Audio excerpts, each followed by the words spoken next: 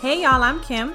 And I'm Joanne. We are the registered dietitian nutritionist and host of Nutrition Lifestyles with Kim and Joanne. So we wanted to tell you what our podcast is all about. Our podcast is designed to educate and excite conversations in women's health, food, nutrition, wellness, and cross-cultural health topics. Every week, we'll discuss proven techniques with an entertaining flair to energize you and encourage you in your journey to a healthier physical, mental, and social well-being. So hold up, Jay. We're going to tell them what this means in other words. So our podcast doesn't only focus on the black and white of food and nutrition, because you know if you have a problem, your problem is almost always a different shade of gray. Am I right? For instance, one can argue that kale is healthier than spinach, but is it really though? In Nutrition Lifestyles, we're going to take you on a journey. We're going to teach you how to break down the latest craze in food when it comes down to pop culture. So if your goal is to live a better lifestyle and you are interested in becoming a better you, then listen to this episode to find out how. And also subscribe to Nutrition Lifestyles with Kim and Joanne on iTunes, Google Play, or Spotify. And don't forget to share this with your friends. Hi, everyone. Welcome back to Nutrition Lifestyles with Kim and Joanne. I'm Joanne. And I'm Kim. So today we are going to have a special Thanksgiving episode for you all. And before we go into the meat of this episode, pun intended, I don't want y'all to think that Kim and I are crazy because we are both ServSafe certified, and I'm actually a ServSafe exam instructor and proctor. So this means that we know a lot about food sanitation. So don't think we're crazy or anything like that. Please don't. So the other day, Kim and I were talking, and I asked her what she thought about washing meat before cooking. But since we're both from the Caribbean, I figured she knew, a little bit about what I was talking about, because I know for sure Jamaicans wash their meat. But we also know, the recommendations for food sanitation. So I wanted to see what side she was leaning towards. I want to ask you guys the same question. Do you wash your meat before you cook it? And if you do, why do you wash your meat? I'm going to be honest with you guys. Like when Joanne asked me this question, I was trying to figure out what in the world are you referring to? What are you trying to get at? But then she told me why. Right. So recently, I'm pretty sure you guys saw this article out sometime this year. The USDA came out with an article and it basically stated that people are putting themselves at risk when they wash their meat, or their poultry is what they specified, but it's really any meat. Right. Like you can spread E. coli, Listeria, and Salmonella, for instance, during the washing process. Exactly.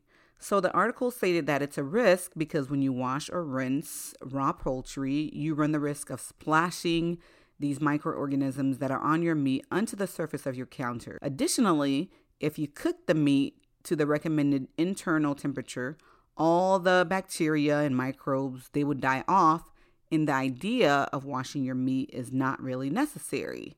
Okay. If you guys are actually interested in knowing what the minimal internal temperatures is for various meats, just hop on over to our Facebook page, Nutrition Lifestyles with Kim and Joanne, and we'll put that on there for you guys so you guys can take a look at it. But really, the question still stands, do y'all wash your meat? I grew up watching my mom wash her meats before she cooked them. My mom grew up in Haiti. We're Haitian. I spent the first 7 years of my life in Haiti, so I don't remember seeing her cooking. I don't remember. She, of course, did, but I just don't remember it. Mm-hmm. But she told me a lot about what she did in Haiti, and I saw what she did growing up in Florida. My mom told me that in Haiti, when you would go to the market, the merchants would lay down all of whatever they were selling on a tarp, on the ground. Oh, wow. Now, I don't know if the meat was directly on the tarp. Oh. It was probably not, but it was indeed exposed to the air. Also, I guess as a consumer, you weren't quite sure how old that meat was or where it came from when you went to purchase it out in the market. I think this is the reason why we wash our meat. Yeah, I can This is one of the reasons, that. like culturally, where it stems from, right? So now when we say washing our meats, okay, we're not talking about soap and water, because I actually saw a video. I don't know if you saw this video, Kim, of this guy pouring detergent on his fish because he was like, y'all told me to wash my meat. So he was pouring detergent on the meat. That's not what we're talking about when we say wash your meat. So I'm going to let Kim tell you guys what I'm talking about. It's probably what she does or what she knows about is probably very similar to what Haitians do. So I want to just go into the history of meat washing specifically for Caribbeans. So it is a multi-step process. So if you guys want to, go ahead and get your pen, get your sheet of paper, and take notes. So step 1 is removing the skin and any excess and visible fat. Then you take that meat, you slice some lemons or some limes or any type of acid, and you rub that all over the meat to quote unquote clean it. Right. And we would use, in addition to limes or lemons, we'd use sour oranges or vinegar in the Haitian culture. Also in the Jamaican culture as well. So yeah, we do know about the vinegar, but I've never really seen the sour oranges. Yeah, they use them sour oranges, girl. My mom got a tree in the backyard right now in Orlando. Nice. The next step is you take hot boiling water and you want to pour this onto the meat and you are going to let it sit for a few seconds to a few minutes. Right. In Haiti, we call this chaude, just in case y'all wanted to know. And then you want to drain and rinse with cool water. And then after that, you want to add your desired seasoning. So this same process is true for hunters when they kill and slaughter their meat in forest or wilderness or whatever field they are working on. I definitely didn't know this before, but it makes quite a lot of sense. And actually, Joanne, when we were thinking about this episode, when you had asked me that question, like, do you wash your meat? I have a few friends here in little town of Sebring who are hunters. So I feel like I want to ask her, like, okay, you go hunting all the time. How do you preserve your meat? So I want to ask her that. But anyways, guys, most bacteria, if you didn't know, they grow between a certain pH, and that pH is between 6 and 7.5. And that is considered to be more on the basic side. So acidic substances like lemon juice and vinegar and sour oranges that we mentioned, they have a lower pH of like 2 to 2.5. So when you put these substances, the acid on the meat, it helps to lower the pH of animals in the field, and it helps to slow down the growth of any microorganisms that may be coming from any flies, which may pitch on the meat. People that hunt meat in the forest or wilderness, they typically do this when they cannot get the meat to a refrigerator readily. And guys, these are facts. So likewise, in the Caribbean, after an animal is slaughtered or was slaughtered, there wasn't really an effective way to keep bacteria from accumulating. And this was, of course, in the past before refrigeration was popular. So what they would do is this same exact process. And then they would also put acidic substances on the meat as a strategy that will help to prevent foodborne illnesses.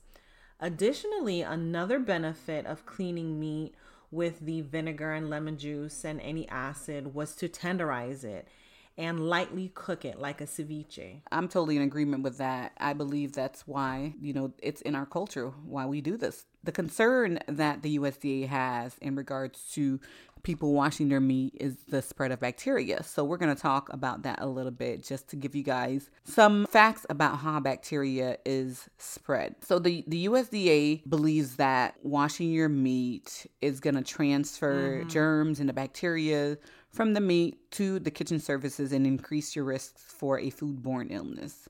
As a ServSafe instructor, the ServSafe instructor in me wanted to discuss the differences between a food infection and food intoxication. Food infection is when you eat a food that has live bacteria in it, which then starts growing in your intestinal tract, which of course then leads to you being sick. Yeah, this now, makes sense. A food intoxication is when you eat foods that already have the toxins in them formed by bacteria growth in the food prior to you consuming that food. So making sure you sanitize and clean your cooking area and keeping your foods at safe temperatures before consuming them is very important. This is something that should be done actually whether you clean your meat or don't clean your meat. So when it comes to foodborne illnesses, how can you actually avoid foodborne illnesses? So we're going to talk about a few steps that you can take for you to decrease your chances and your risks of foodborne illnesses. The most effective thing you can do to protect yourselves and your loved ones from becoming ill from a foodborne illness is to observe these steps. Wash your hands. And when we say wash your hands, I'm not just talking about running your hands under the water real quickly. That's not really washing your hands. It's using soap and water before you cook your foods and washing them thoroughly for about 20 seconds.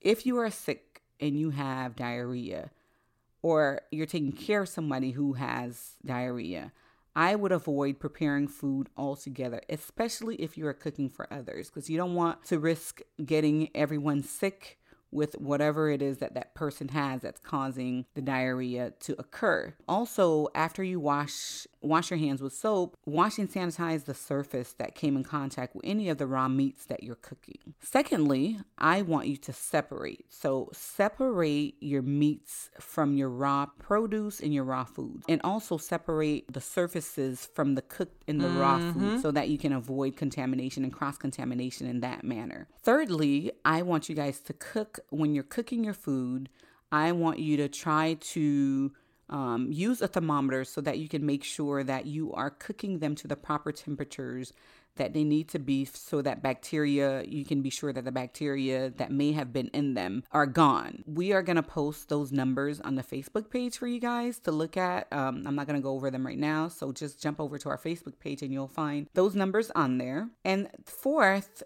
when you are done cooking, I know we are so used to doing this as a culture. You know, if you go to like the cookouts, meat, food in general will be sitting on the counter forever and a day. But what I want you guys to try to do is to try to refrigerate and freeze your leftovers and not have them sitting out for a long time, because that increases the risks of foodborne illness when food is just being, sitting out there. I agree. So, I'm going to play devil's advocate here. As you guys know, I don't eat meat. But let me ask you all that are listening, are you really going to stop washing your meat? Me personally, if I ate meat, I wouldn't. And I'm just being honest with you guys. I understand all the science and all the logic behind it, but I think there's also a cultural aspect, like traditions that are to be considered. Right. I totally agree to this. So in the Black culture, we jump over brooms when we're getting married. We don't leave our purses on the floor. We can't stand anyone to sweep our feet. And we'll probably wash our meats, add lemon juice or whatever acid to it, and sanitize our kitchen. Right.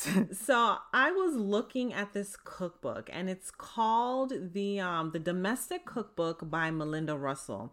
And this cookbook now is actually the oldest known cookbook authored by an African American. And Melinda states in one of her recipes to, quote unquote, wash the meat.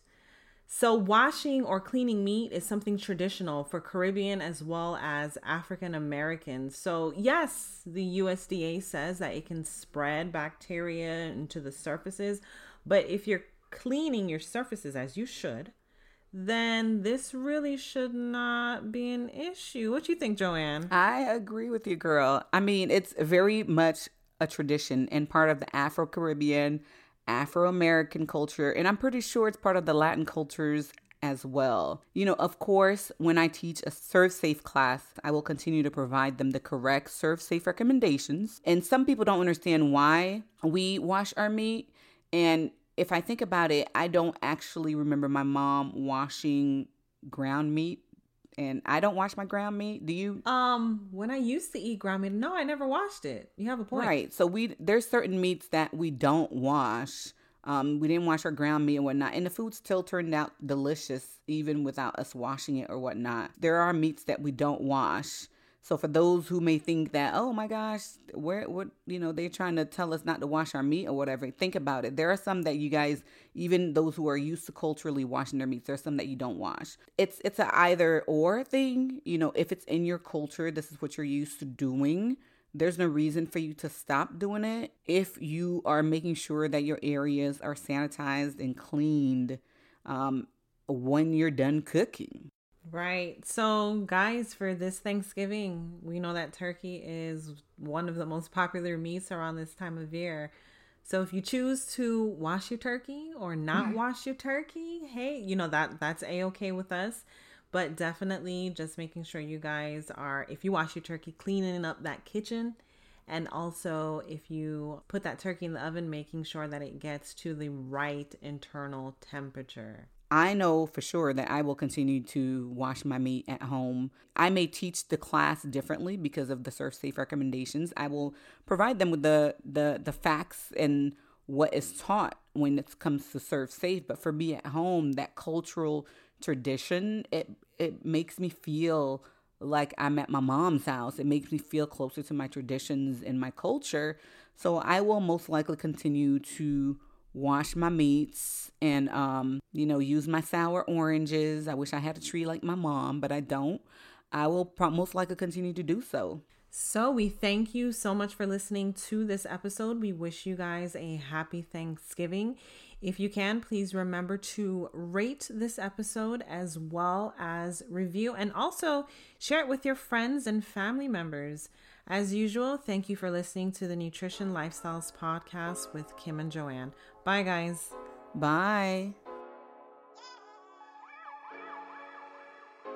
Before I forget, I wanted to let you guys know I spoke with that friend of mine who hunts, and she basically told me that they have a cooler in their truck that they use to preserve the meat. So she doesn't do anything related to like lemon juice or vinegar or sour oranges.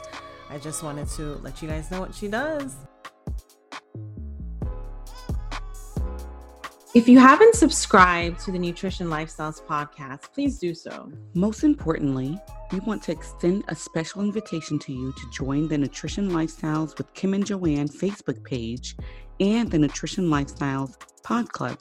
You are not meant to do this alone. It is important for us to surround ourselves with people who mirror positivity related to health and nutrition. So all you have to do to follow our page and join our private pod club is hop on over to Facebook and search for Nutrition Lifestyles Pod Club and the Nutrition Lifestyles with Kim and Joanne page. Click on the join and like buttons respectively, and then you will gain access to tips to jumpstart a nutritious lifestyle, a tribe to cheer you on your journey, hot topics on health and nutrition, and also it's a hub to connect with me and Kim. We are really looking forward to mingling with you, so see you on Facebook.